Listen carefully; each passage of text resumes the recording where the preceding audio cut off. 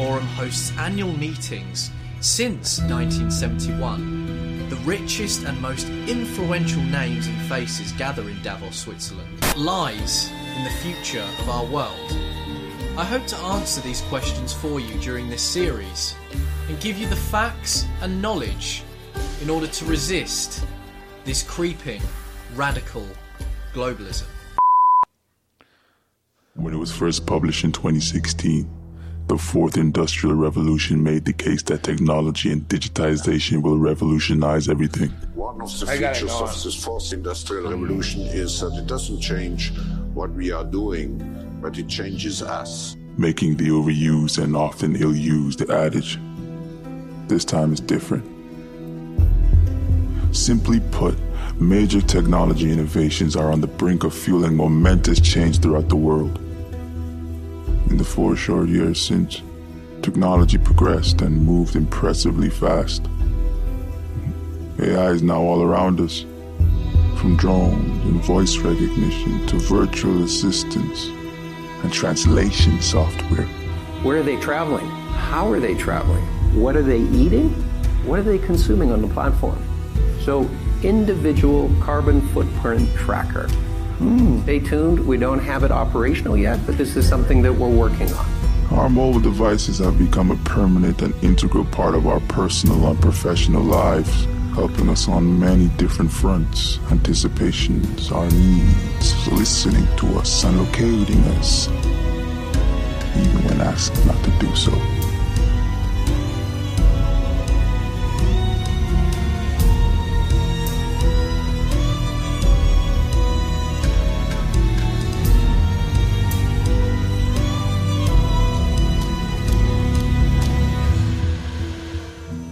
Klaus Schwab's vision of a great reset is not one single idea, but rather a series of different resets on both macro and micro scales.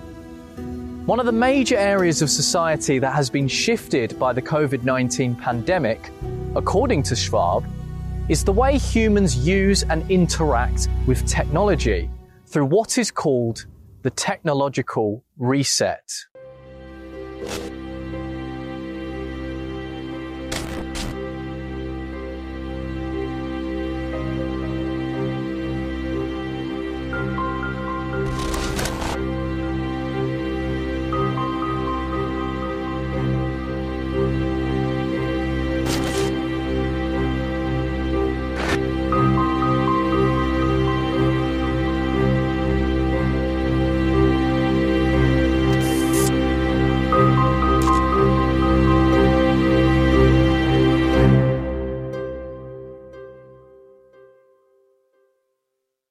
Advanced technologies only previously imagined through science fiction, and which have the power to enlighten or enslave humanity on levels harder to even comprehend.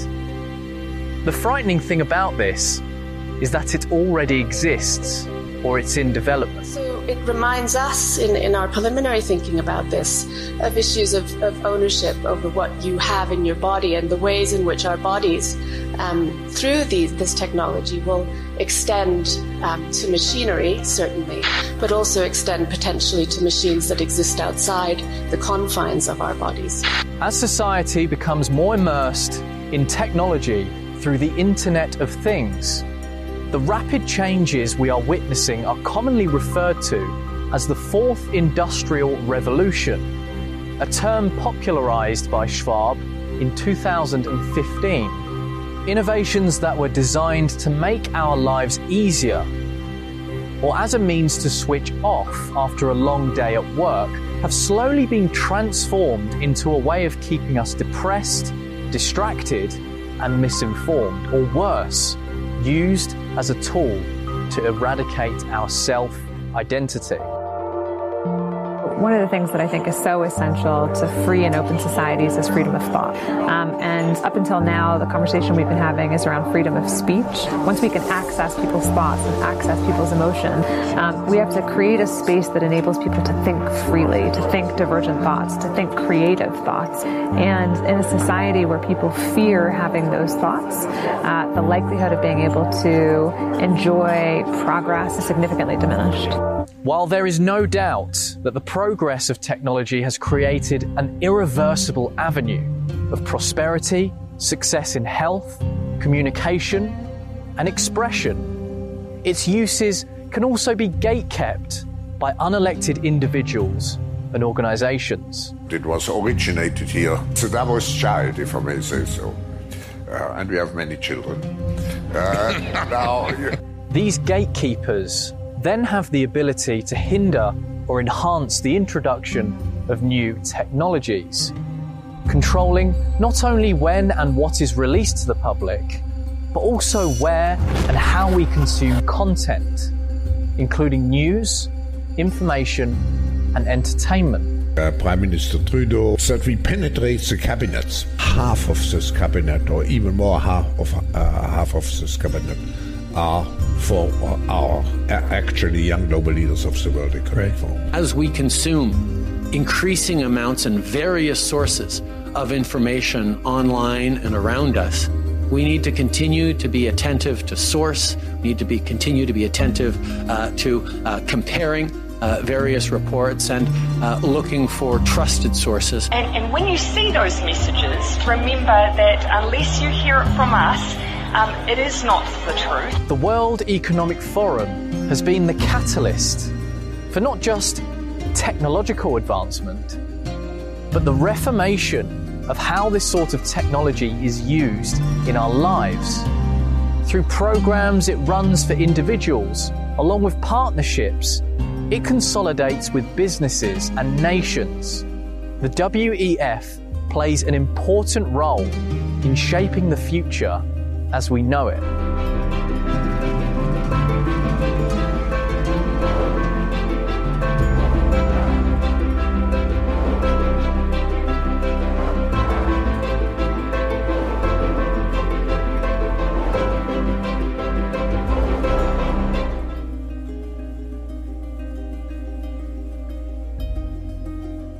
The merger between man and machine is on our horizon, and some would even say it's already in play.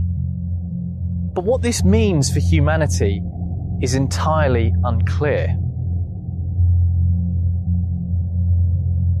In the past, humans have used technology to improve our living conditions, from creating better ways of farming, manufacturing, traveling, and communicating. Our tools have largely been external devices outside of our bodies that are used to enhance the human experience. I think it will go, it will, first of all, it will definitely happen. I was talking about 6G earlier, which is around 2030. I would say that by then, definitely the smartphone as we know it today will not anymore be the usual kind of the most common interface. Wow. Many of these things will be built directly into our bodies. Now, however, through the usage of technological implants, we are on the cusp of potentially redefining what it even means to be human. Inside our own heads is the most complex arrangement of matter in the known universe. You might ask yourself, can we get to be superhumans?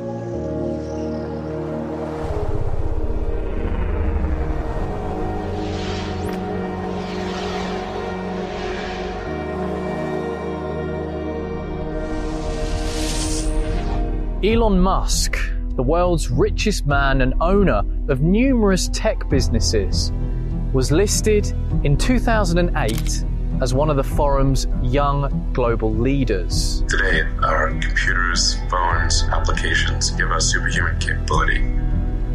So as the old maxim says, like, if you can't beat him, join him. Through his many projects, Musk serves as a proponent in the development of several types of advanced technology, none more impactful on individual humans than Neuralink. The chip is designed to read and write brain activity and could potentially aid patients with neurological diseases like Alzheimer's. Musk has referred to the device as a Fitbit in your skull, claiming it will one day give people telepathic powers. Neuralink is a startup project spearheaded by Musk that is developing a cerebral implant which would effectively allow a computer to become an extension of the human brain.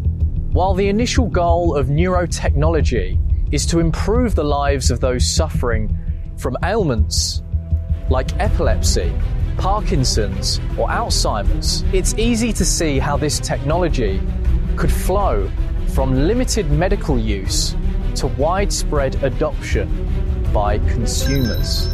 With technology like Neuralink, us humans could have the ability to operate our smartphones and computers with our minds. Ironically, Musk has warned in the past of where this type of technology could take humanity. Perhaps this is even what pushed him to try and create it first. Because if one company with small group of people manages to develop godlike digital superintelligence, they could take over the world. Born in South Africa in 1971, Musk moved to Canada at the age of 17, before moving again to California in 1995, where he would start his first business alongside his brother. After launching a second company, Musk's business eventually merged with another Silicon Valley-based company called Cofinity, eventually evolving into the widely popular digital currency transfer site PayPal. In the present day, PayPal has become a financial service provider that will deplatform individuals and companies that don't adhere to a particular narrative through a partnership with the Southern Poverty Law Center. And obviously, PayPal's current business practices are out of Musk's control. But where things become odd is with Musk's grandfather, Joshua Haldeman. Haldeman was a member of an organization called Technocracy Incorporated. This organization was made up of scientists who believed that all politicians and businessmen needed to be outcasted from the world, deplatformed from their place in society, and replaced with engineers and other experts who would then create a technocratic utopia. Now, if North America is where we start, how should we start? There would be no more nation states, no more money, and no more leaders, just the technocracy. And so, in the eyes of Technocracy Incorporated, the world would be unified under a new name, Technate. Social change is due on this continent. Social change is coming whether you like it or not. Social change is coming whether you are prepared for it or not. And technocracy is the means by which you can prepare yourself so that you can decide whether you want science or chaos. At the time, Musk's grandfather was even charged under the National Defense Act because this radical group was banned from the country. Now, a technocratic one-world government isn't something Elon Musk speaks about, especially when he talks about his vision for the Earth. But on the subject of Mars, it's a different story. Trying to do good things and you're a billionaire. I mean, yeah, that seems a little bit like either superhero or supervillain. You have to choose one. Trying to do useful things. This is an important point, because although Musk is viewed as somewhat of a hero by people on all sides of the political spectrum, it's dangerous to universally trust a person in his position of power, especially given the influence from his grandfather. My grandfather moved with all his kids and my mom and everyone to South Africa because he wanted to use it as a base of exploration. You fast forward to now, Musk is critical of the World Economic Forum, despite sharing an overwhelming majority of their views and visions. Because of this, we must ask ourselves, is it possible for an individual or group to radically change the world? The answer is simply yes, and Musk wields the power to do it. He could even be doing it right now as we speak. You are, not to put too fine a point on it, the richest man in the history of the world and arguably the most influential. When you say take the red pill, do you worry about sending none too bad? I said take both pills. Take both. Well, that's okay. All right. If we accept that someone like Musk can wield this sort of influence, is it then unreasonable to believe a group with more power and more influence could be orchestrating society along the same lines of what Musk's grandfather envisioned, especially when they say it themselves? Can you imagine that in 10 years when we are sitting here, we have an implant in our brains, and I can immediately feel, because you all will have implants. We are really acquiring divine powers of creation and destruction. We are really upgrading humans into gods. We are acquiring, for instance, the power to re-engineer life. There is just one thing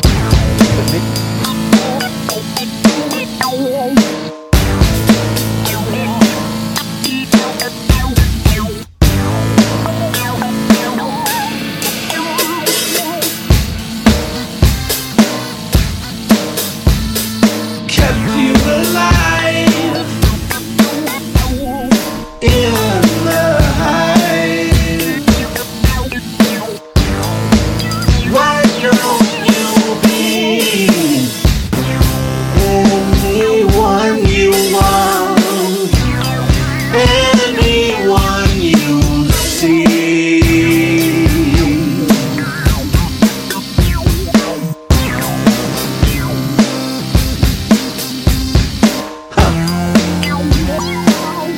Now you look away, you're sleeping in a bed. No escape.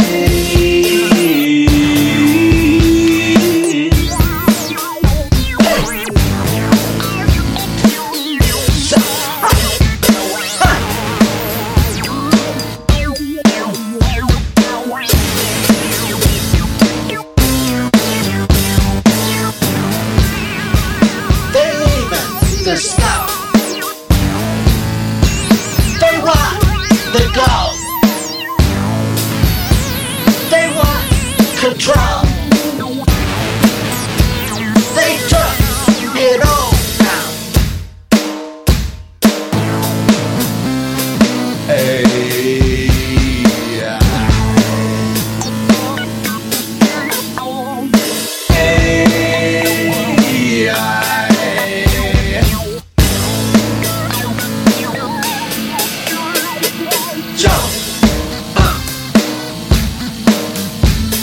Welcome to your new life. Are you really me?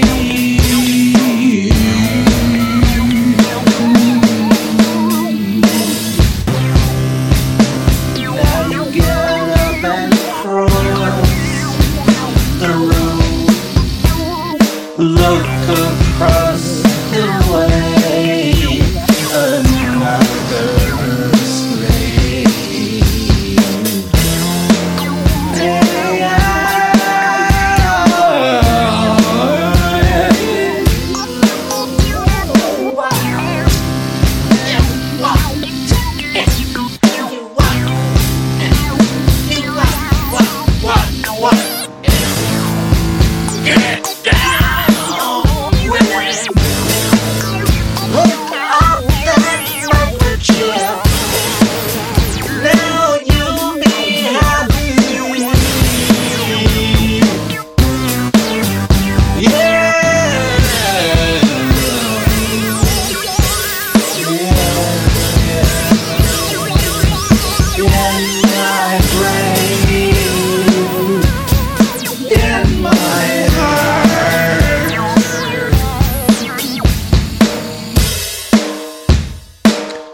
I've got to,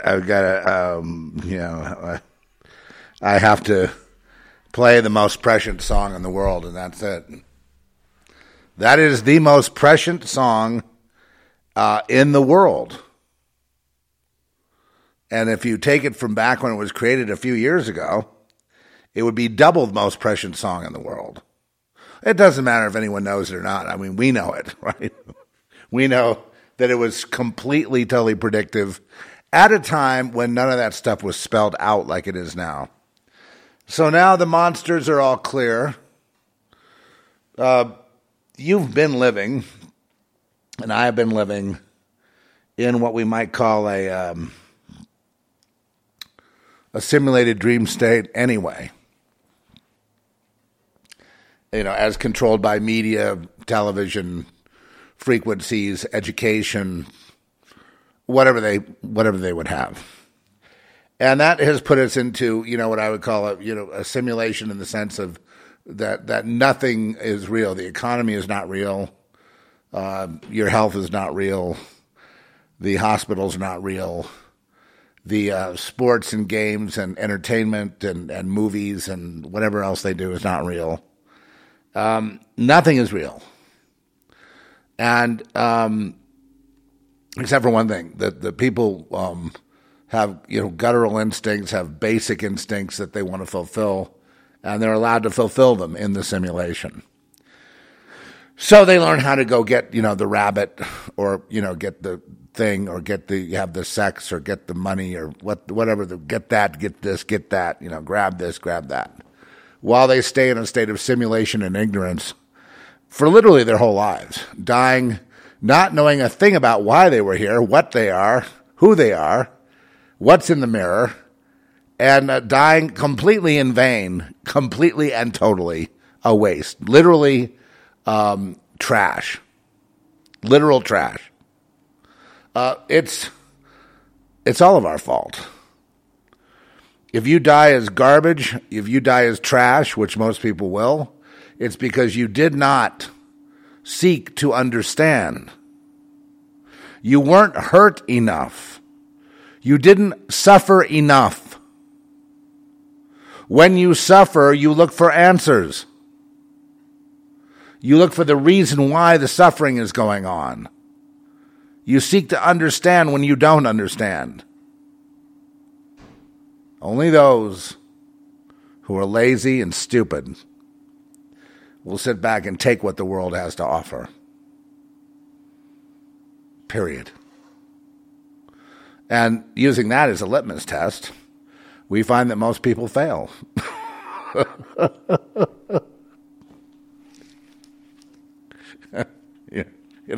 Be nice to you. Love thy neighbor. Do I love my neighbor enough to give my neighbor the truth of this world? My neighbors, I still have hopes and dreams. About what? Nothing that we see would be evidence of your hope or your dream. Nothing in your accomplishment shows that you've even gotten close to your hopes or your dreams. And your hopes and dreams have been compromised every year since you got out of childhood. You have never achieved any of them. And if you did, it was fleeting. What makes you think now that you're going to achieve it finally, long last? No, you be quiet. I'll tell you the answer. The answer is because they will feed you this idea. And you'll try again.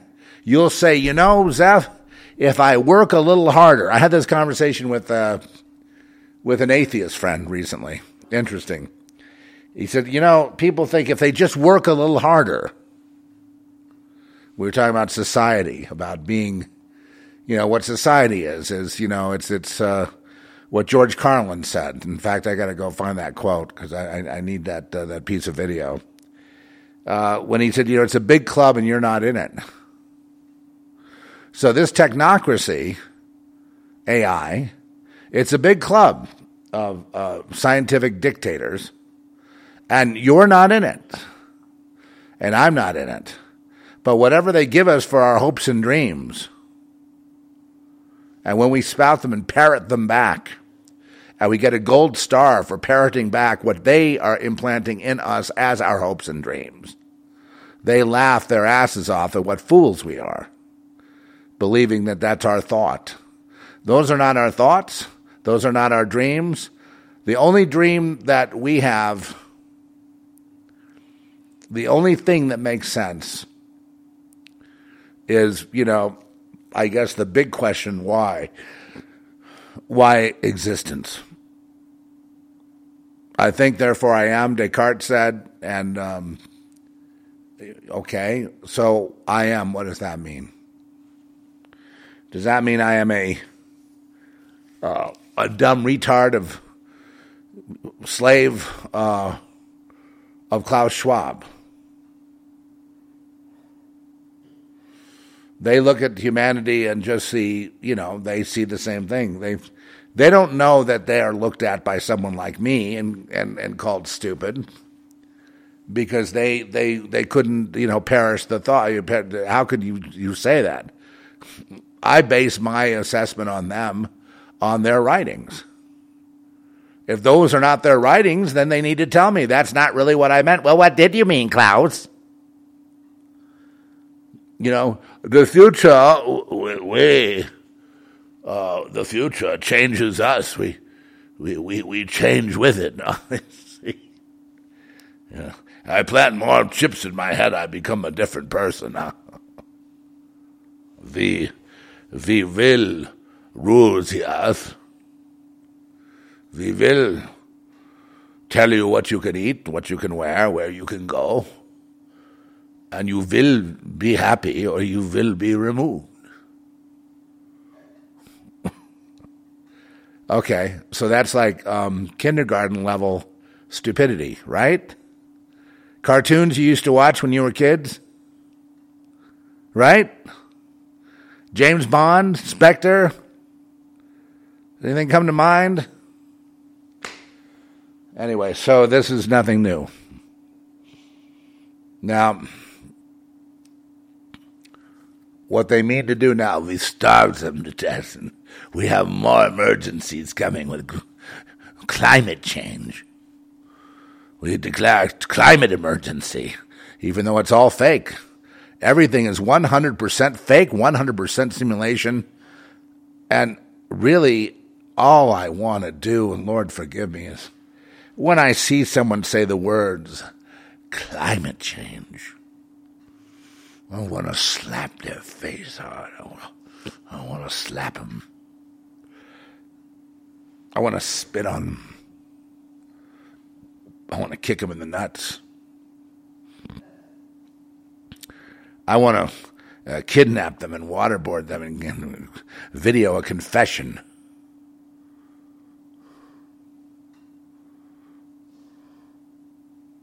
I'd like to take the brain out of their skull and put it with wires, electrodes, and get the brain to download onto some kind of a recording device and listen to the thoughts. Every time there's an original thought, it gets rewritten. Now, of course, I am not violent, so I don't do anything like that. No, I'm not a slave. I suppose except for brief areas of hero worship, I have never been programmed. I've never really been hypnotized. That's one of the things when I tried to go to hypnotherapy, they couldn't do it because I couldn't be hypnotized, so there's no therapy available for me. Why would that be? I don't know. It just is. That's one of the reasons it's been so difficult. You can't conform exactly to this world if you're not hypnotized. You can't conform if your thought processes are anything different than what the world would have you think and have you be and have you behave and have your manners and the way you act and the way you think, the way you talk, the way you walk, Where you go, what you buy, what you sell, what you eat, what you gorge out, what you, I should say barf out, what you consume.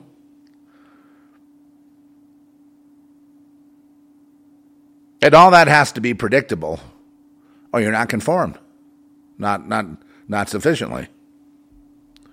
The main part of conformity, truth be told, it's one word. It's called obedience. Obedience. That's all they're really interested in, because they have a caveman consciousness, and no amount of chips that Elon Musk could give Klaus Schwab could save him from his utter idiocy, depravity, and stupidity. Nothing. Except a population that applauds him. And the question becomes then, you can't go slap all of them. You make a better case for going on volunteering to go into outer space to see what's out there, Oh, why can't you see it would be superior if we could upgrade ourselves to be, as Harari says, like gods?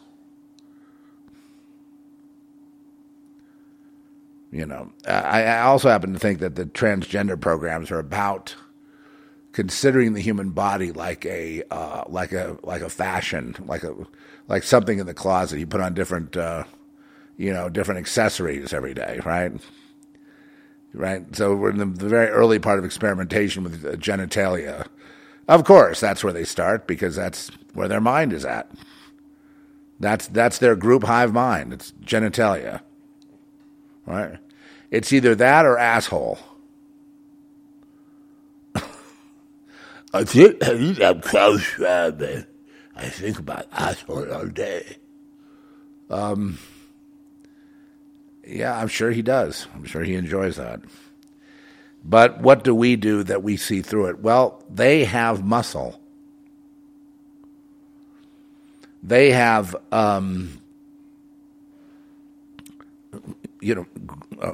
money. They have power. But how could they have power if what they say doesn't make sense? Because the people, i.e. trained seals, i.e. idiots, are trained.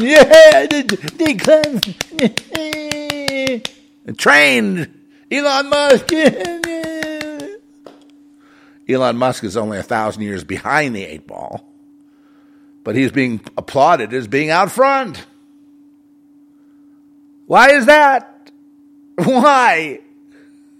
So with this population, I could take it over. I'm smarter than them, and that's not very hard to do.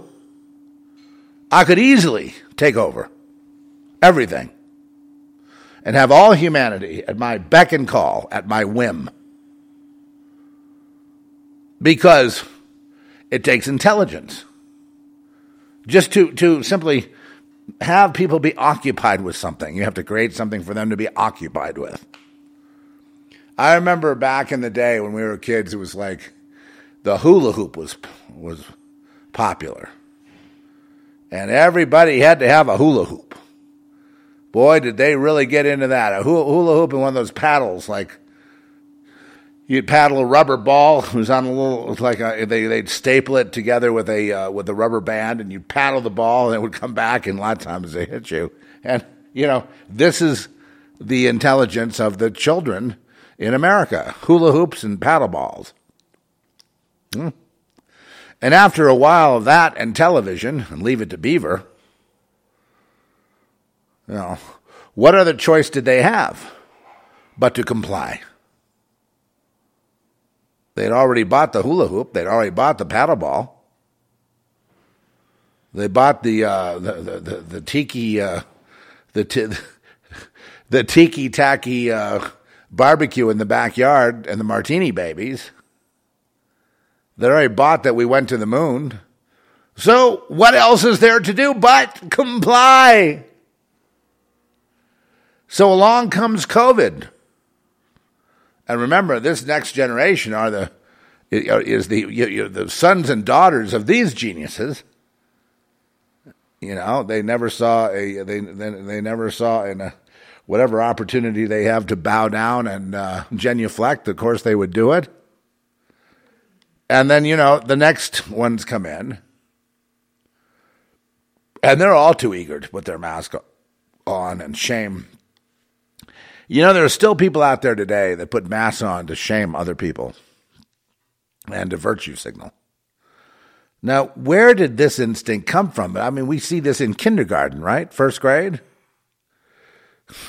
These are adults. And you wonder, how in the world they could have gotten that. I mean, I feel sorry for them, how they could have, but then again, remember, once you're broken, oh yes, remember we break everyone. Once you're broken, then simple pleasures apply. Your favorite TV show, your favorite radio show, your favorite snack, your most fun day, Sunday. Your favorite team is playing this weekend. The tennis match is coming up.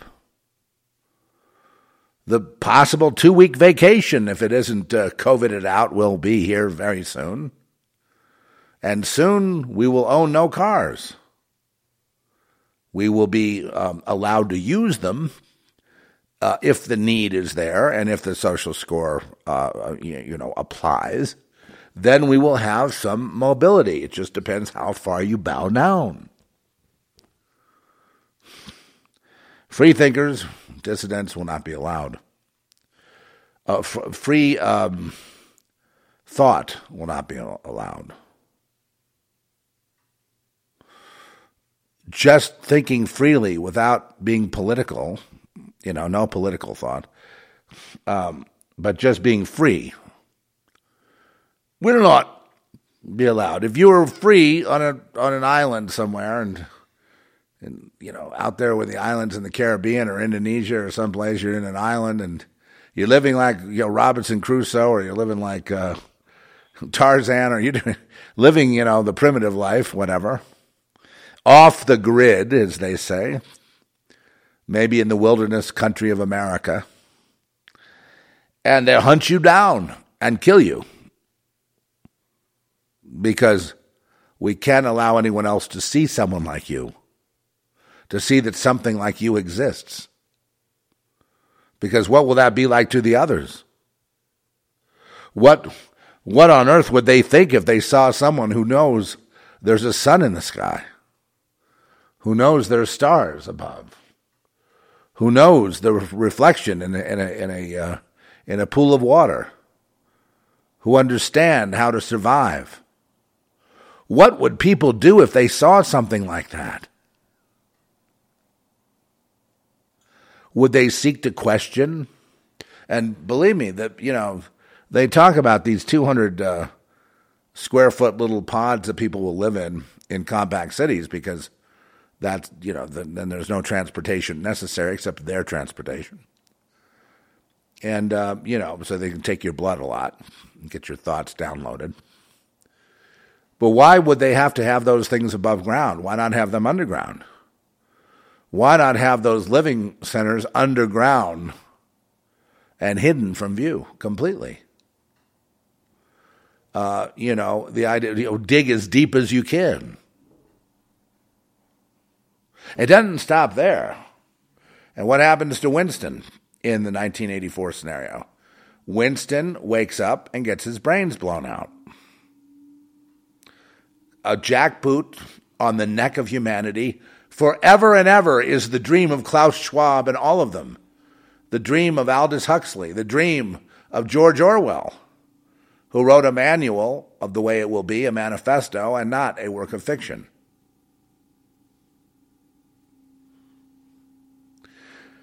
Okay, so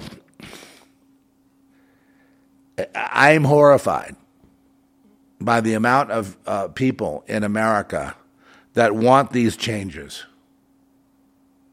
that want to be slaves.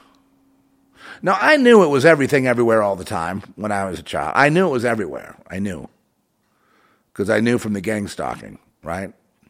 Once you get targeted, you see groups everywhere you go. How'd they know? Yeah, they love you to ask that question. Then they can really fuck with your head. No, you avoid questions like that. How'd they know? They just do. They have an alternative, dimensional communication lines flowing. Okay. Oh, little Benz is. Well, wherever I go, see when I do a podcast, the reason these podcasts are sharper these days, and they are, it's because, well, one thing, my fog is cleared up. I was going through a fatigue fog thing through the COVID, and it was really tough. I'd get like a couple hours of clarity and then foggy, and now it's Sharpville again, which is nice. And my voice is cleared up a little bit, you know what I mean? Things are very, very, very clear. Very clear, very, very, very understandable. And my adjectives, though limited, my characterization of people who comply and also the leadership is 100% accurate. And I believe that I have millions of people that agree with me and understand. I know that Zev Zelensky, God rest his soul, said, well, we need to respect our enemy, so he didn't want to put down Harari. He didn't want to, right before he died, within like 2 or 3 days, he said, I don't want to say anything because I know that he knows the. I hear stuff, right? I remember things that other people don't. So he said, I know he knows the scriptures. And, and God said, we really have to respect our enemies. Our enemy is fierce and should be respected, lest we be, arrogant and knocked off our, filled with pride and knocked off our horses and killed. So I think he makes a point there. But when they write foolish things, I believe that the fourth industrial revolution we will be changed. When they say things like that, and then, then we have to have the,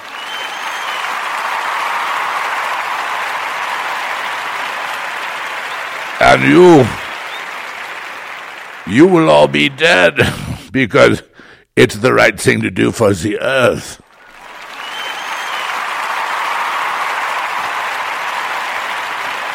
And we will make sure of it. And, it goes on like that, right? I mean, it goes on. And the role of sci-fi had been, in the past to write about, to write about these dystopian futures as being something to be avoided by humanity if you want to retain your humanity. And others, God's prophets, would tell you that what you're bowing down to are simply, it's simply Satan and demons through witchcraft and paganism. Even if you say you're an atheist, you're bowing down to demons because the only way people could be this stupid would be to be demon-possessed, which would mean that if you're demon-possessed, I love how one demon can possess 1 million people. You know what I mean? So you have one movement, right? One thought, one hive mind. And so they need deliverance, right? That's what you say. Well, do you need deliverance? You seem to have a demon. And then that's an insult. No. We love the demon. And if they're off and they need help, they say, would you like help? Oh, no. How dare you say that to me?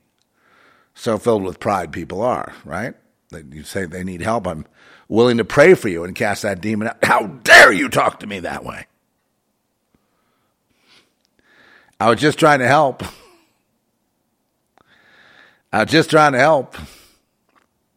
Because the whole thing is going to be fought and won or lost in the field of spiritual warfare, period. That's where the fight is, not in this subjective little simulation, which is about as dumb as the Gong Show was. Right? Or what's that other one with survey says? And people watch these shows. I obviously did because I remember them, right? So I had to watch them. And it's all part of our programming. And who programs it? They're non-human beings program the shows. Non-human beings program the screenplays. When something comes down the pike that is not the usual programming, they are programmed to attack it, if it has any truth in it at all.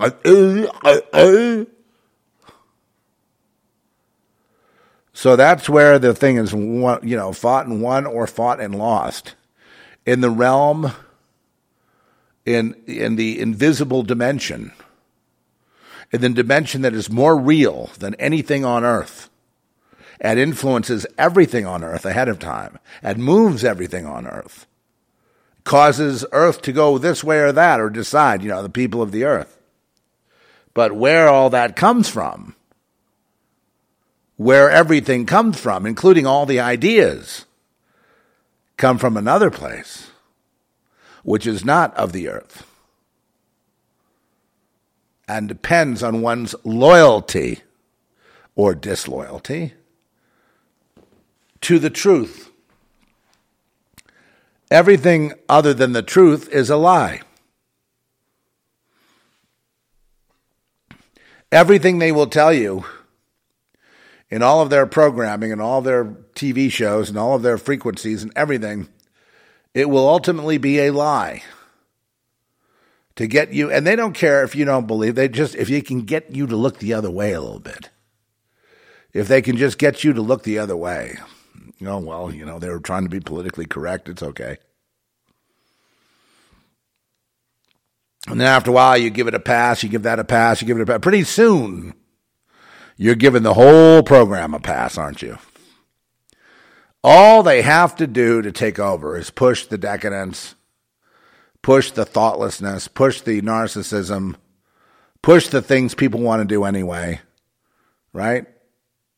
Right? Push the sin, and they win. Because when they do that, it causes a complete compliance, acquiescence, permission, and free will consent for them to do even more of it. And then all the children fall in line, and everyone falls in line because it's a new power grab, having no idea where any of their thoughts came from, no idea what any of their hopes or dreams mean, no idea who they are or what they are, no idea why they were born, no idea what anything is, anywhere that they can perceive. And they fall in line like schools of minnows. They fall right in line every time you push the decadence. That's all you got to do.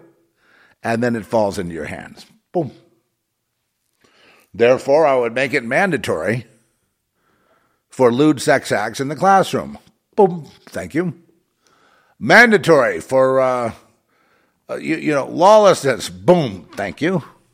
Mandatory. All the things that you see they're doing, you go, I can't believe they're doing all that. It's being done for a reason, to end this, a republic, to end it now. And they have pretty much succeeded. Thank you. Because the people kept getting guilted and shamed. We should be more tolerant. I can't believe. The woke thing was another psyop by the Pentagon. Very nicely done.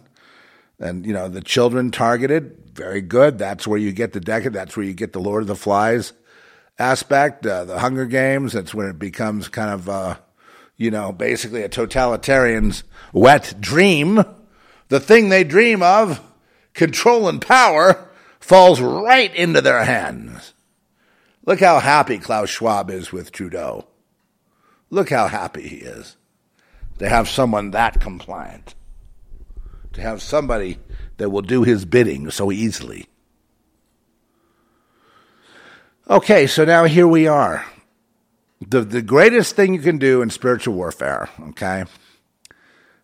at this point, and this goes for everybody, the greatest thing we can all do right now is mock them. No, you're not going to be able to arrest them. You're not going to be able to get them on the rule of law. There is no law that applies. You're not going to be able to get, what are you going to do? Round up Warren Buffett? Huh? Or Bill Gates? Or what's his name, Fink of BlackRock? You're going to go round him up or round up Elon Musk? Or what are you going to do? Execute them? There'll just be a bunch more that spring up. They want to rule over human, but in so doing, what they want to do is cut the life force of human and become God off of human. They don't realize they want to project all of their own crap onto human as a reason for them to control human. They don't think they're doing that, but that's what they're doing. And, of course, then comes in the intervention and the, tampering with the gene code, tampering with the thought processes, the brain, tampering with everything. Enforcing all of these changes through invincible robots that people can't fight. Making sure that human being is the most miserable thing that anyone could ever be anywhere in existence of all time. But where does this idea come from? This idea comes from when God made human in his likeness and image. That's where the other side got so angry. So they recruited these losers like Klaus Schwab, the Nazis, others, to do their bidding, to put humanity under the jackboot and not in God's likeness and image, to table God's plan, to table I know that there are people that go into what we could be, the potentiation of human, the advancement to the stars, interdimensionality. I'm not so concerned with all that because, all these things I feel I've already had access to anyway. You know what I mean? I'm here now in this configuration, but I feel I've been through all of them already. Interdimensionality, co-created with God, with a body, without a body, with many bodies, with different forms. And I feel like I've, so it's all very familiar to me, and people talk about, well, we're going to go interstellar. Been there, done that, dude, I'll do it again. I'm very happy to. No, I'm not saying no to it. I'm just saying that there's not this one thing of, the sort of Arthur C. Clarke idea of this transformation, then bing, it's set. It's never set, Arthur C. Clarke, CIA, MI6, whatever. It's never set. I know. He likes to chase around the children, too. Yeah, well, keep your kids away from him. This dog is so... All right, Benz, now you're getting to stretch out. Now you're getting to stretch. You get the whole couch without me. Literally, Benz, if reaffirms my belief in the Most High God. It's just, it's almost like we knew each other, right, Ben? Do we know each other? He just put his head on my knee. You got to describe this to somebody, Trish. You ever seen a dog like this? He's like human, right? He's very sensitive. Anyway, he's like, if you're going to go in the car or something, he's already learned to just jump in there before you even know what's going on. He's in the car with you. You know what I mean? It's just like, that's what he does. But, so I needed that after Dasha. Dasha was, God bless her, Dasha had mental problems, so I think from abuse. And so when familiar people would come around that she knows very well, she'd start barking. And strangely, if we left, if Trish and I weren't here and they came around and it was just Dasha and them, she wouldn't bark. She'd know them, So there was some kind of weird psychological thing that we kept trying to figure it out. But anyway, she was a really strong, keen, smart dog. And when she died, she sort of looked at me like, I got to die now. And she was a champ. She took it like a champ. She knew she was going to die, and she went and did what she had to do. No whimpering, no complaining. She just went and died. She upped and died.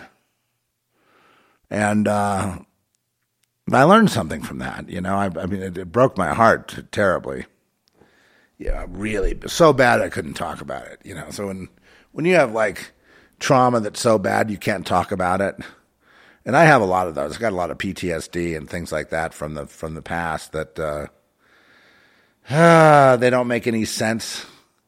But it's kind of like Dasha, you know, it doesn't make any sense, but they're just triggers. You know, and a lot of those have eventuated into what my daughter had were tremendous social phobias, what Francesca had. And I'd say that was her main thing, was so she got to the point where she was a shut-in. So they gave her psychotropic drugs, and then she killed herself. That's basically what happened. That's basically summing it up. She died from the drugs. Could I go back and make a case and sue... Who is it, Pfizer or one of these companies? I don't know. Maybe join a class action. I don't know. I was so devastated by that. I didn't really, you know, because I knew she'd been suicidal on and off like me. And why would I be suicidal? Because I already know what's going on is why. And I'm not mature enough to handle it. And sometimes I'm not mature enough to put God first and realize I'm here serving him. I'm not here serving myself. So when I'm in a selfish mode, serving myself, then I want to kill myself. I don't really like being here. Do you understand that? I don't really like humans that are like these like trained seals walking around all day. Don't really like them. I mean, they're cute and you can pat them on the head and give them an apple or something, or hire them to do something, take the garbage out, whatever, and give them, you know, some money. You know, you know, they'll be happy. But that's, you know, being surrounded with that sort of thing, if you don't have God, what would you do? You'd be thinking of, you know, maybe you shouldn't have been born here. Maybe you should be out of here. You know, I've never been one to, you know, get mad at other people and then like, you know, go attack them, because I realized it was everything everywhere all the time when I was a child. In other words, it was the world. Something wrong with the world. Well, we better comply then so we can have a nice life. Pretty nice. You having fun now? Zeph, you having fun? We're here at the 50-yard line, and it looks like our team's going to win. You having some beers and a little popcorn? That's good. Yeah. Life's good, right? You got any drugs on you, man? I mean, I need something. I just sat in a stadium full of humans, you know, and they were high-fiving each other. What game are we playing here? Baseball. They were high-fiving each other, and they were all into it. They put up the national anthem, and then Joe Biden came out, and they all booed. They said, "Let's go, Brandon." And then they took their masks off and wiped their asses with it and threw it down onto home plate. And then everybody was so disgusted they couldn't go on with the game. But no, oh God, if something like that happened, I'd be the first one applauding it. But no, it's very, very difficult. If you're, you know, the only joy that I really have in this life is that I discovered not just that God exists, but that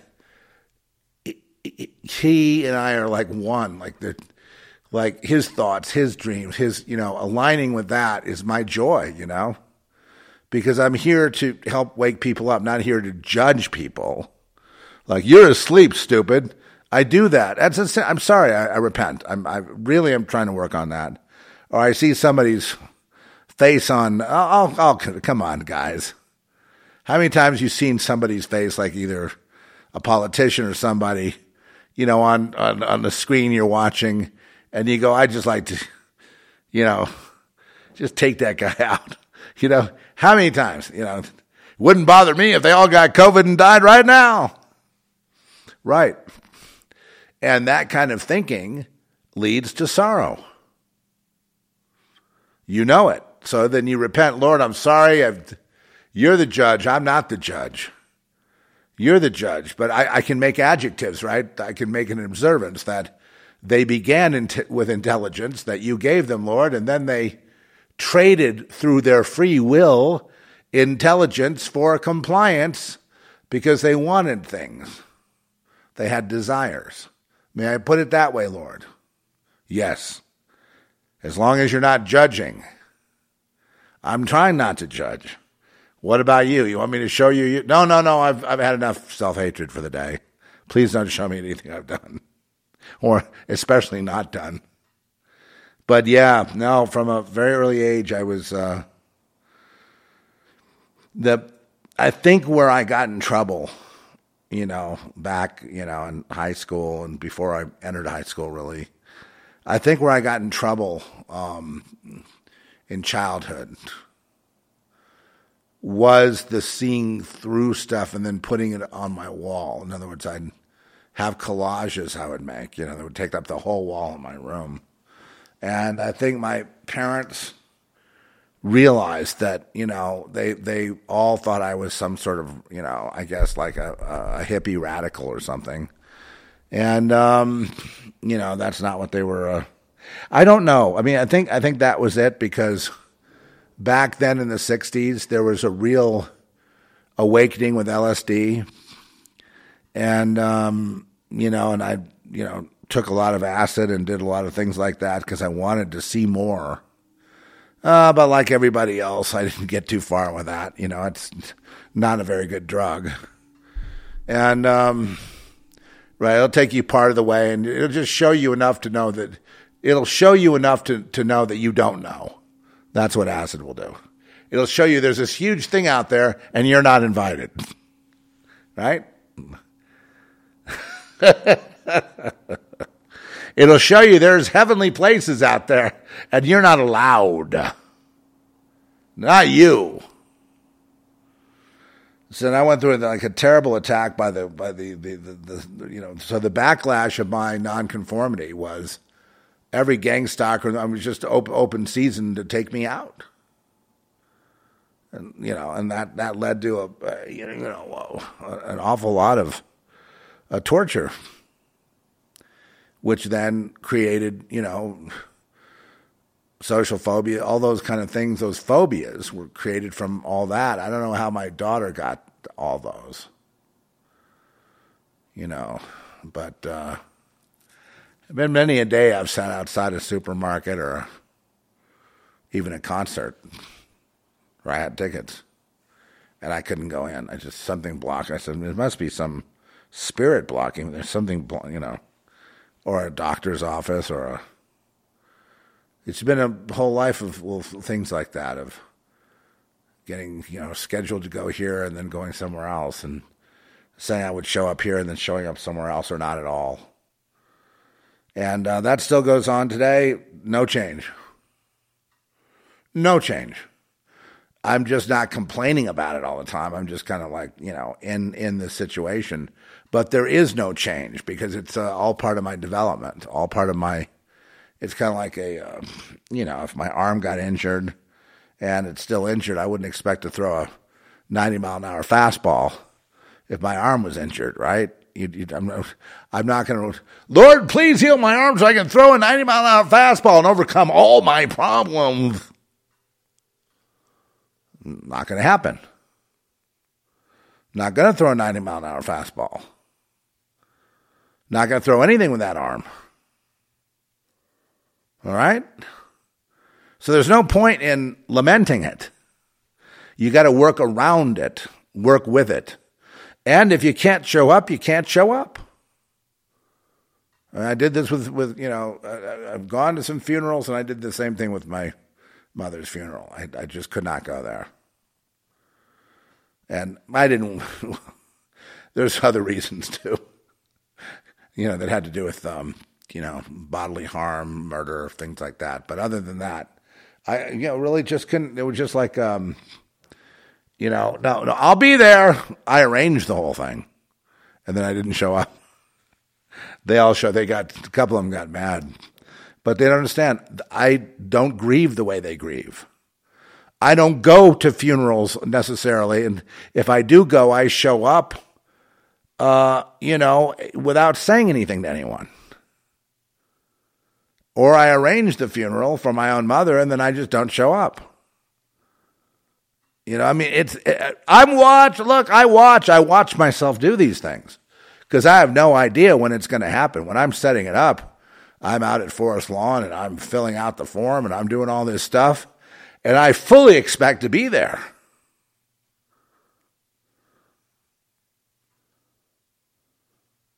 I fully expect to. I'm talking to the funeral director. And then I just phone it in. Why? Scared? Yeah, but not intellectually. Right? I could have hired a bodyguard. But it's not that kind of fear. It's like, is it a fear? It's something deeper down that it's hard to exactly, put your finger on. But this has happened a lot. It's happened with being in crowds or being in places like, conventions or, even film festivals. I don't think anyone realizes there's a big lift for me to get over just showing up there. You think, well, wouldn't you want to be there? Well, I'd like to be there, but it takes every effort I can possibly make to get there. And many times I'm not, but I tell people, please don't be offended. I'll be there next time, or maybe I won't. I don't know. You see, it's like it's not meant to slight anything. I always make my best effort, but I have call it a handicap. I could say I'm going to come to your party tomorrow, and you have it. Oh, that sounds great! I can't wait, and then it doesn't happen for some reason, and then I can't explain to you why. It just seems like I'm a rude asshole, but I'm not trying to be. That's not really what's going on. There have been times I pulled right up to the entrance, and then I just couldn't go through with it. I don't know what there was going to be. Nothing but friendly faces, all well-wishers, and I would be a well-wisher. Everybody would be happy. There's no problem. There's no obstacle to overcome. So I don't understand. And then when I try to explain it to my friends, I think some of them think I'm just being a little selfish and I'm not being. I'm not at all. I had every intention of being there. I had to overcome a lot to get there, and I would, but then there may be just that ultimate block where I'm about to get out of the car, and then all of a sudden I'm just shut in. It almost feels like it's against my will. And when I look back on my life, on all those things, there's been many instances where there was danger, and I didn't know it. And that car door just wouldn't open. And that's why I'm alive today. You see, nobody understands. Nobody understands me. And nobody understands you. And nobody understands other people. You know what I mean? They don't understand themselves either. So we live in a world of ignorance where you can bumble around like that and get away with it, most of the time. Well, with Francesca, I was concerned. She got to the point where she couldn't go to a restaurant to dine with her friends. I've been there many times in that exact thing. Yeah, these are social phobias, and they are not to be trifled with. They're very dangerous, and they're very, very strong. And I could go through. I could probably write 5 books on this subject of how they develop and how they grow through time. And how you're not aware that they're there, and then suddenly they kick in, and then that's the end of that, right? The relationship, the party, the funeral, the wedding, There have been a lot of weddings like that. And then there have been some I've gone to. There's no real pattern. Not exactly. And then there's this thing about, prescience, clairvoyance, things like that can also be a part of it as well. Like, how dogs can sense danger. Anyway, I felt guilty my whole life about everything and felt like I was a bad person, and the world told me I was a bad person, and everyone said you're a bad person. And so I just said, I accepted that I was just a bad person, and I just shouldn't have been born. I shouldn't exist, and I shouldn't anything, and shouldn't this or shouldn't that. I'm here to. What did one person do? One person in the joint in the loony bin. I had the Steely Dan record, and the Steely Dan record. There's a famous song of Steely Dan called Bodhisattva, which I particularly liked. And the guy, there was I don't know if he was my roommate. He was like, I'd be playing it in the confines of my room, and he would interpret it to be, instead of Bodhisattva, they'd say Bodhisattva over and over, and he would say, would he suffer? Talking about, would he suffer? I said, it doesn't say that. Where are you getting that? I know that's terrible. But this was a guy who was totally hooked up with the world. He went on back to his family, I think in Michigan, to run a beer company from his family or something. And, perfect, right? Beer. And he had no problems.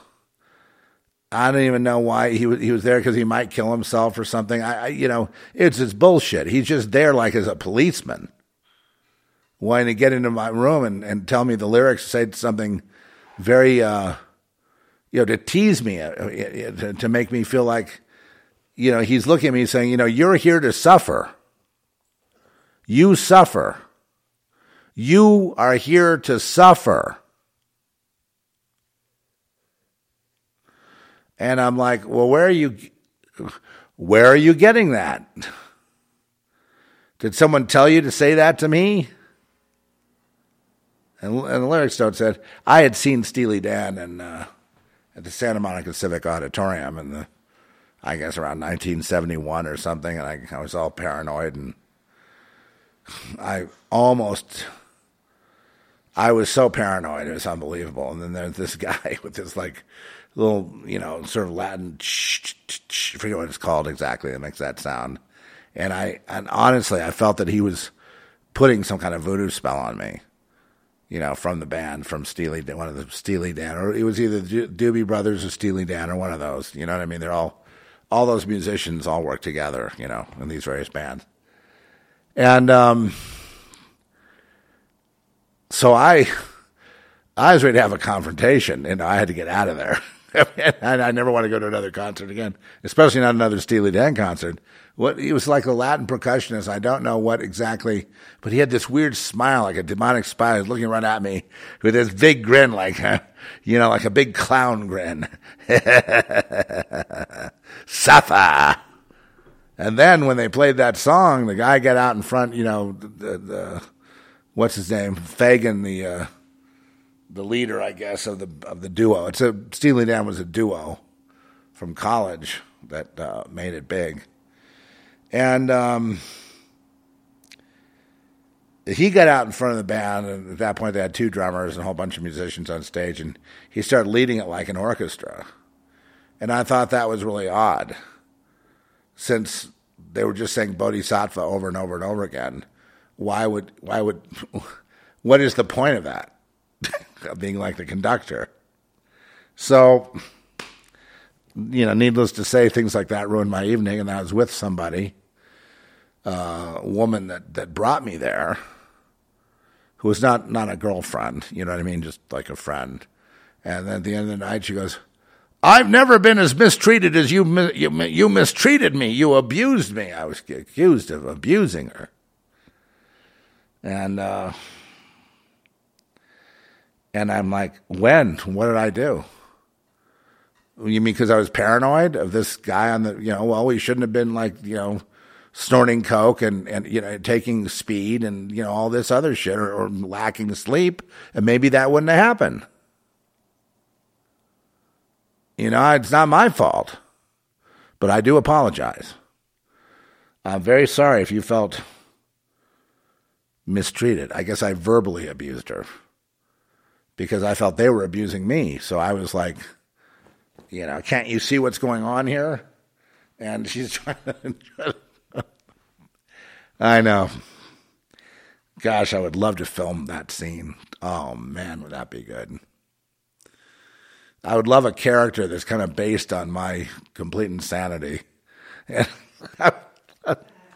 You know, and just get into these situations, you know what I mean, and exploit them dramatically, because there'd be a lot of meat on the bones on that, let me tell you. Let me tell you that they say there'll be a lot of meat on the bones, what's called drama. And what is drama, boys and girls? Drama is conflict. If something doesn't have drama, it means there needs to be more conflict or more, you know, examples of the conflict in order to make the audience engage. There's not enough drama. Well, then we need to add some.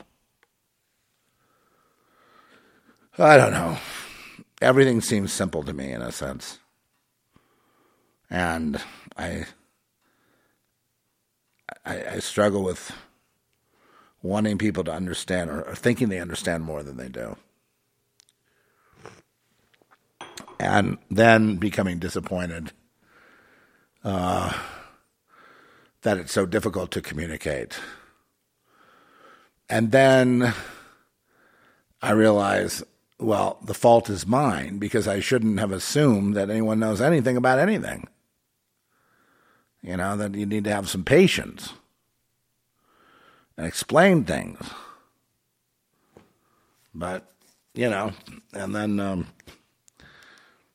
so you try, you know,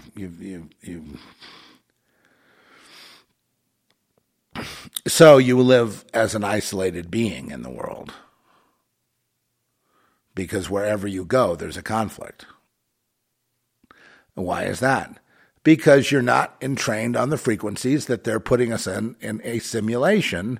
And then if you're not aligned with God at that moment, then you can be completely derailed. Off your hinges. Nuts. Crazy. So you align with the Most High God, which is the truth. Jesus Christ, the truth, the life, the way. And then you realize, oh, I'm in the truth. I'm here. I'm not here for me. This is not going to work out for me personally. I'm here for God. That's what I'm doing here. It's okay. I figured it out. They're never going to accept me. And they will never understand me. And I don't even understand myself that well. So what's the other purpose? Oh, okay, so that's not the purpose. The purpose is that, you know, God, if you can use me, I'd love to be used by you to go where you want me and say what you want me to say. I guess today is just confessing. They're not, I wouldn't even say shortcomings. I'd say confessing, you know, interesting tidbits about myself. You know, I mean, things that are there in the architecture. Things that are there that God intended me to have and be like. Things that God himself created. Not circumstances, not traumas necessarily, not evil people, not Woody Suffer, not any of that stuff. But that God created, perhaps even using these other people, these incidents, these gang-stalking things, these awful things that happen, using those things to shape me into the being he needed to use me. And what does he use me for? Well, he uses me to stop people from suicide, number one. That's one thing. Not my daughter, but then that's one of those ironies, isn't it? Isn't irony the way that isn't that one of God's things, irony? But, right? Because God knows writers who are trying to get irony have a hell of a time trying to create it. And when they do, oh my God, genius, right? But anyway, so So here's the thing, so God can use anyone. And I thought, well, what good is it going to be? I'm around a bunch of crazy people because I understand them, they understand me. People that are probably not going to make much of a mark on the world. And it's like, okay, well then minister to them. What do you mean? Just say what I put in your mind to say, to tell them. All right, Jesus, the way, the truth, and the life, no man comes to the Father except through him. What does that mean? Well, to explain what that means would take 5 volumes of books. To even try to explain it would be a failure. You'd have to, the only way you can understand that statement is in your heart. What does it mean to come through Jesus in order to get to God? That sounds like process, and process sounds like linear time, and linear time is not what God is all about. So what does that mean? Well, let's reverse engineer it, shall we? It means that if you're with God, whether you know it or not even, you came through the Son, because that's the only way you can get to the Lord, to the truth, that is. But it's the same thing as coming to truth. How did you learn the truth? The only way you can learn truth is through Jesus, because Jesus is the only truth. I mean, it's literal truth, but that's a word for truth. So I learned the truth, Jesus, and I didn't call it Jesus, but I called it the truth, that God is the creator and the orchestrator and the sustainer and the judge and the world. God is the world. And how did you find that out? Because that's the truth. And then later I learned that the truth is literally Jesus. So I went through the truth to the Most High God, or through Jesus to the Most High God. But I, of course, always say the name Jesus because that name is is sacred. It's the holy name. Well, what about Yahusha? Well, what about Yeshua? Well, it doesn't really matter. I mean, when I say Jesus, my heart is saying, what God wants me to say. So does man approve of that word Jesus? No. A lot of people are divided. But I don't care what they think, because that's, my way of, communicating with the Father, and that's what I need to do. So that's what works. Other people, their mileage may vary. I don't feel like going and arguing it. They're saying, you can't use the word Yeshua because that would be against the blah, blah, VVV, or whatever it is. So, but it doesn't matter anyway, because I'll never be in a collective, like, a church setting. I'll always be, the seer. That's my, secret identity, the seer. Right, like the watchman, you report what you see. I have insights into things that God gives me, and then I repeat them to you. You do what you want with them. I mean, no one's here to try to be like Klaus Schwab and bludgeon your head and beat them into you. Then we will see what sides you're on. No, I believe that God's love is free, and that free expression is actually an act of God's love. And to the extent that those of us are able to have free expression, that we are really, an example of God's gift to humanity, i.e., what is it? I am free because of Christ. And what's my joy? At the end of the world, at the end of the day, no matter what happened in life, no matter what they did, right? My joy is Christ, just like you, or you, or you, or you. So we have this in common. Isn't this wonderful? It's like, it's almost like they could beat me, they could whip me, they could just beat me down to nothing. They could totally mistreat me. You false witness against me, slander me for no reason. They just want to. And they could do all this stuff, but at the end of the day, my joy is Jesus. My joy, my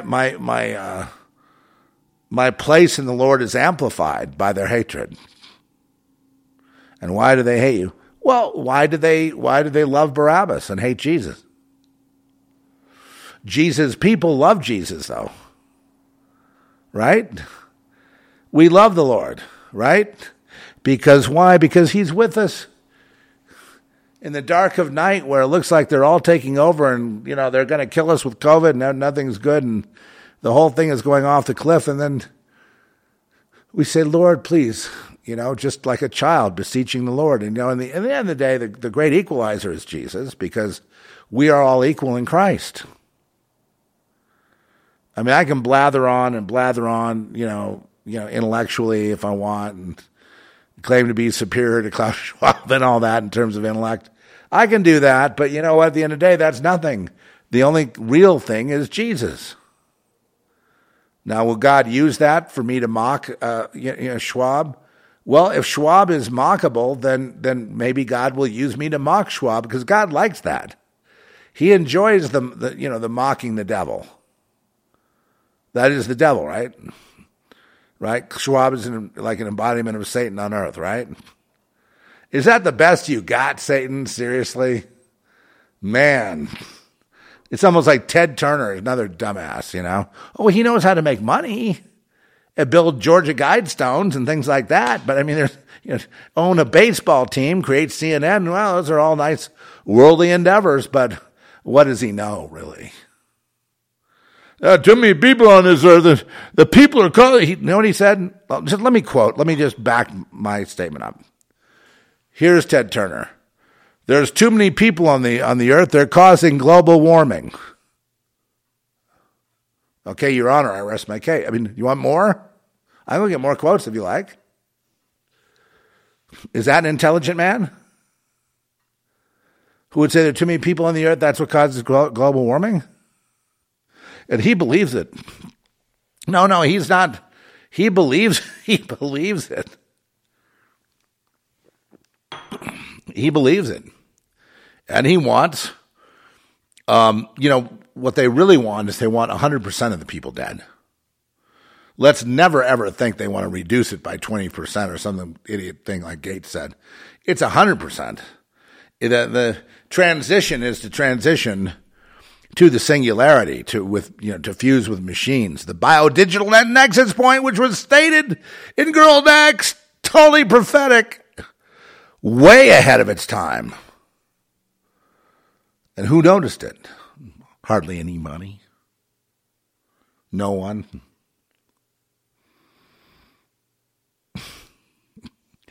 But one day they will. Usually that day comes when it's too late, but one day they will. That they had plenty of warning. We were out there. How long have we been warning about stuff like this? And how about some of the sci-fi writers who do trying to warn us of these things and of these kind of worlds that would come if we didn't curb our desires. What desires? Mel Gibson did a movie, a brilliant film he never really got a lot of credit for, called Apocalypto. I mean, he just laid it out for us. Didn't he, Trish? Yeah. He laid it out for us. Apocalypto just basically shows the beginning, middle, and end, mainly the end, of a very advanced culture. And,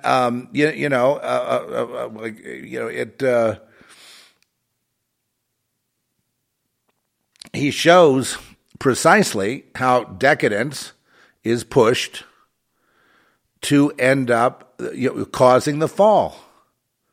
And it shows a direct relationship between decadence and the fall. It's brilliant. It's concise.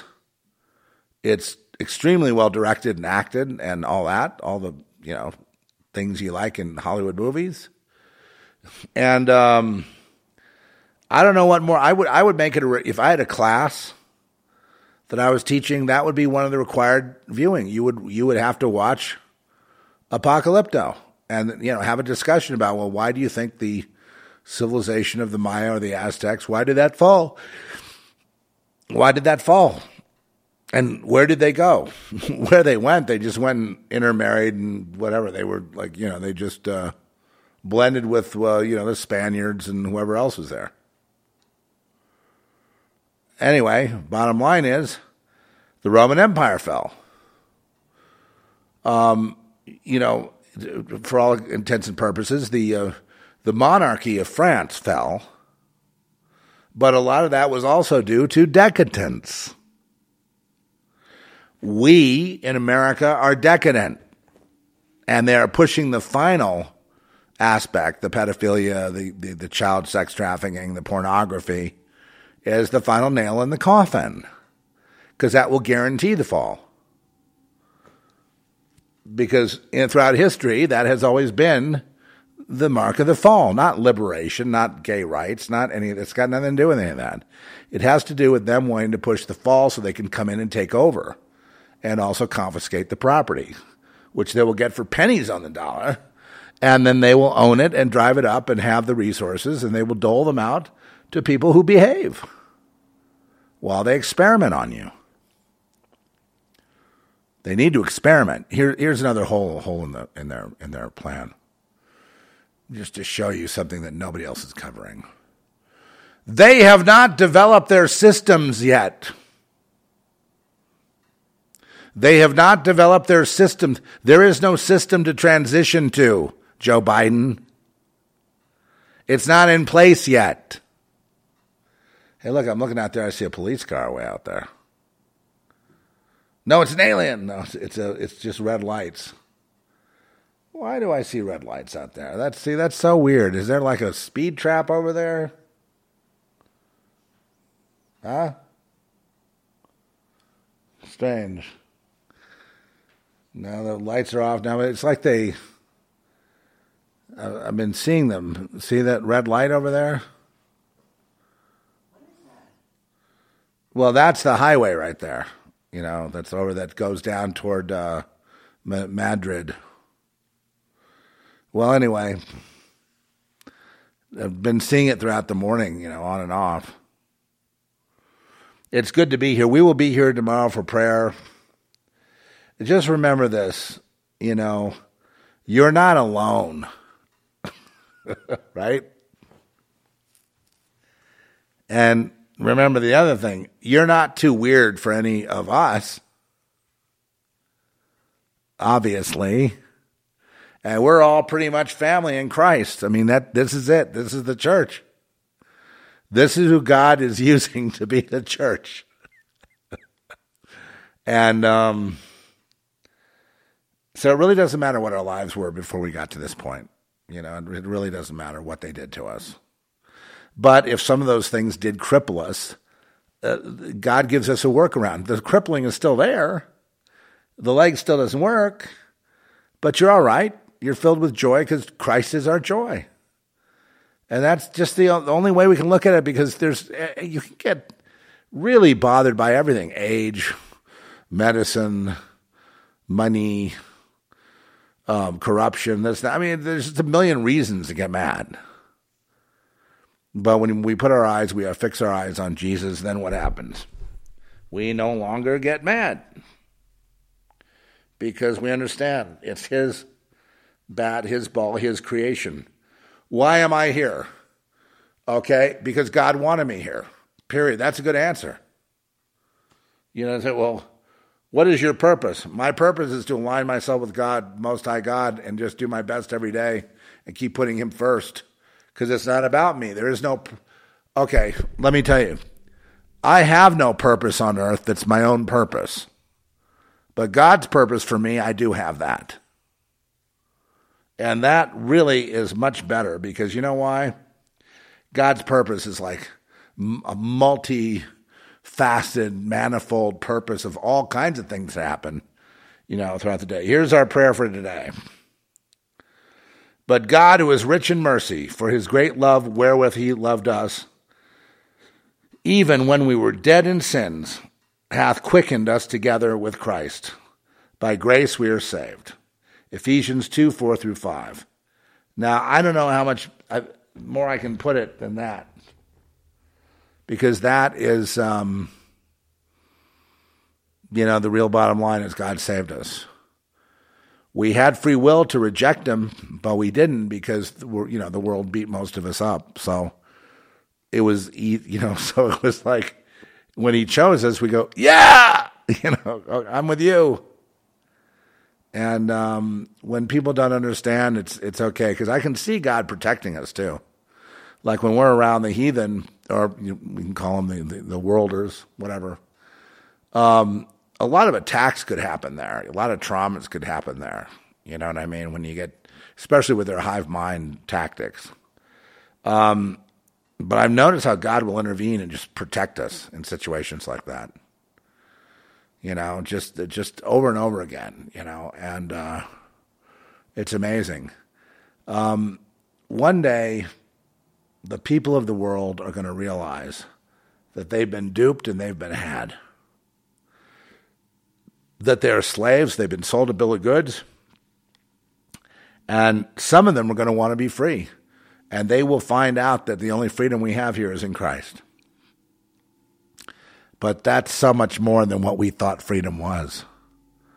That's so much bigger than any freedom we would have thought for ourselves. That's so much more profound than anything we could have ever thought.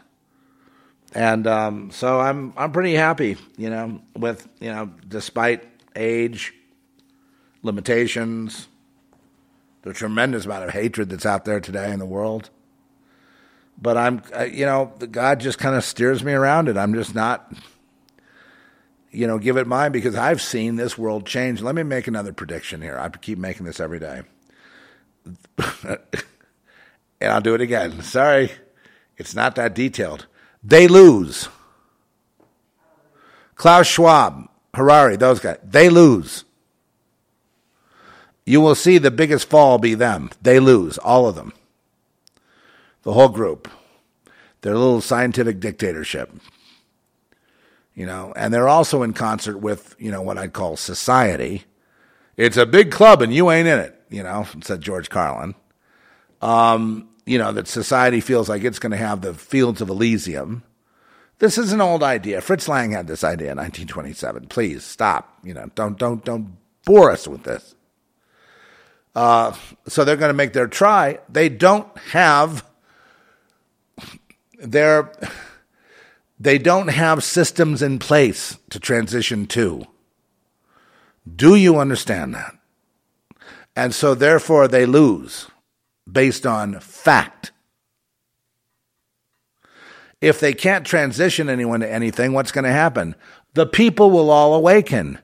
Many of them will realize that they've been missing, that they need that spirit life is the life, and that the flesh is an extension of the spiritual life. They're going to realize that they can't really live on as a robot, and they need the Lord. Not everybody. There are many people that want to be taken care of by Klaus Schwab, who want to be, considered scum and stupid and dirt and garbage, who don't mind that as long as they get a couple of scraps. There are people like that. They were in high school, remember? They were the bullies, the gang stalkers. Remember, they were at the cool kids table running everything. Remember? And now look at them. Begging. Willing to do anything. Falling. So low that they would have no self-respect, no dignity. Because you see, when they were young, they rejected God and went with Satan in order to be the cool kid at the table, to be the rebels. And like I said a million times, the devil horns are not rebels. They're signs of conformity. If you want to rebel, use the middle finger and put it in Klaus Schwab's face. Do that. But all the devil horns will get you is to get a guy like Klaus Schwab to sort of laugh at you as a pathetic fool. Yeah, this one will be very nice and compliant. He'll do whatever we say he do. Right? Okay. Come on, everybody. I need people to get with it. God bless you, each and every one. We love you. We're praying for you. Tomorrow, a big prayer. We're going to, every time we got together to pray, you guys, we've seen the ball move every month. Since this COVID thing came in, did you think we'd be here today? We're in a good position compared to where we were, believe me. It's only going to get better, too. They're trying to silence, like, Alex Jones and people like that, thinking they're the source. It's not a radio show that's doing it. God is speaking.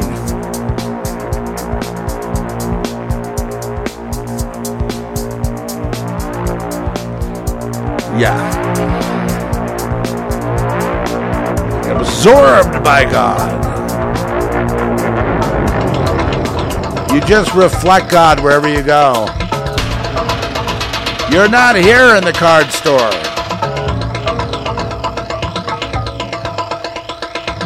You're not here at your employment. You're not here behind the counter. You're not here as the Walmart greeter. You're not here going up and down the aisles. You're not here, you're not here, you're not here, you're not here, you're not here. You're not here, you're not here, you're not here, you're not here. You're not here, you're not here, you're not here. You were not born here. You were not born here. You were not born here. You were born again.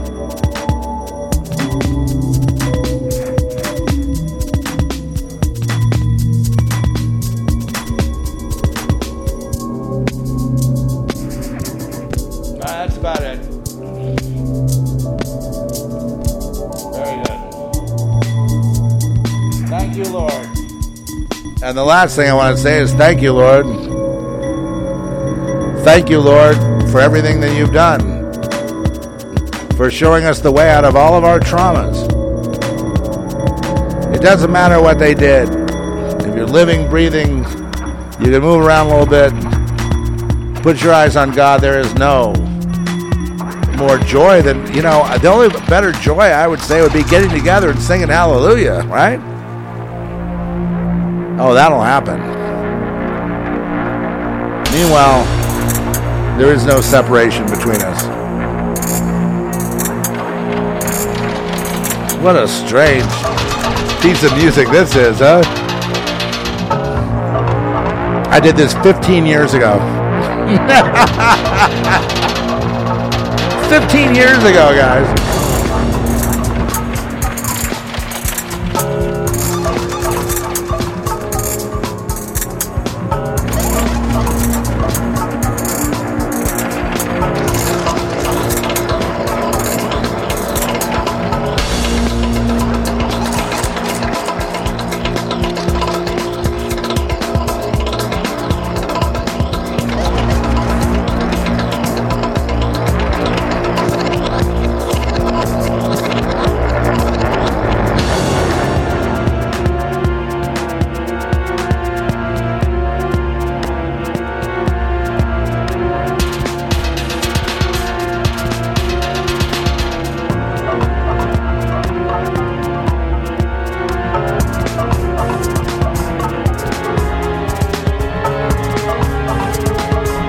I mean, it's a little messy, but it's weird, huh?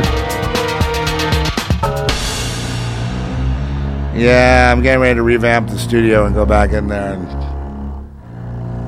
hide out in there. I've got one song I want to produce right now. I got to get the right people to do it. It's not quantity. It's quality. So maybe this will awaken some of you. Just get a beat going. Recite some poetry over it.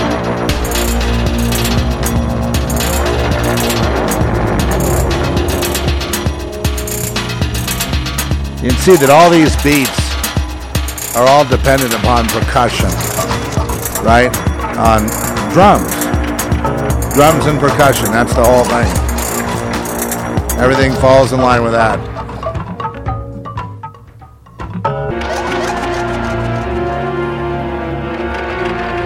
This seems like to me like a chorus of skeletons that are playing brass, like skeletons with no flesh, sitting there in the dark stage, and they're playing these horns, coming from the shadows.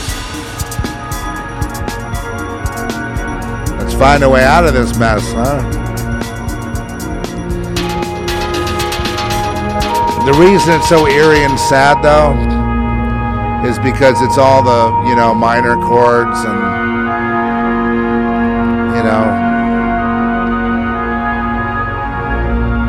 minor, living in that world of the Black Keys. The 3 chords from hell.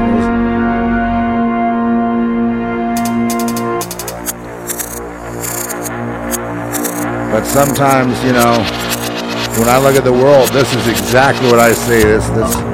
This tune here, these kind of chords, this kind of thing, is what I feel the world is like. Like if I see a golf tournament, I get sad and depressed and I want to throw up.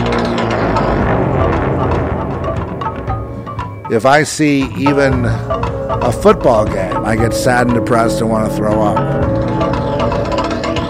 If I see the space shuttle launch, I will get sad and depressed, or whatever, a rocket go off. I want same thing.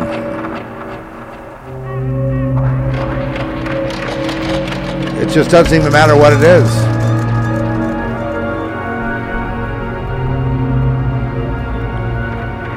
Well, I'm glad you can relate.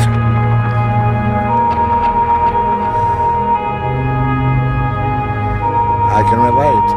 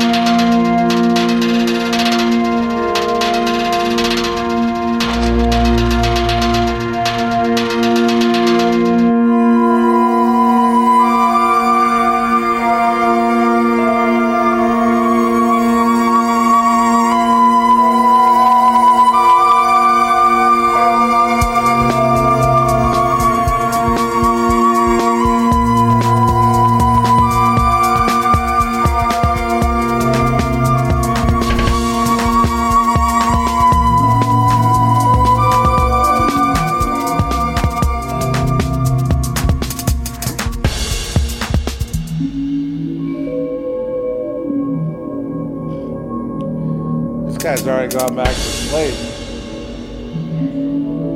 He's getting asleep, and we're not.